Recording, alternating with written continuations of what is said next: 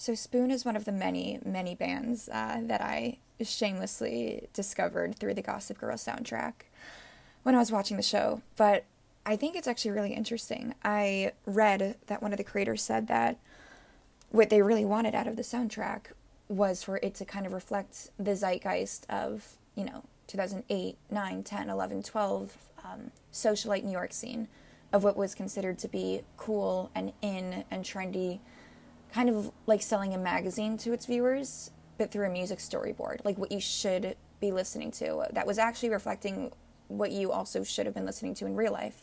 So yeah, they featured a lot of Spoon, Beck, LCD Sound System, Frank Ocean, MGMT, Florence and the Machine. Yeah, it was very, very relevant, and I think they put a lot of effort into their soundtrack, which shows, because there's genuinely some really, really great songs and scenes in there.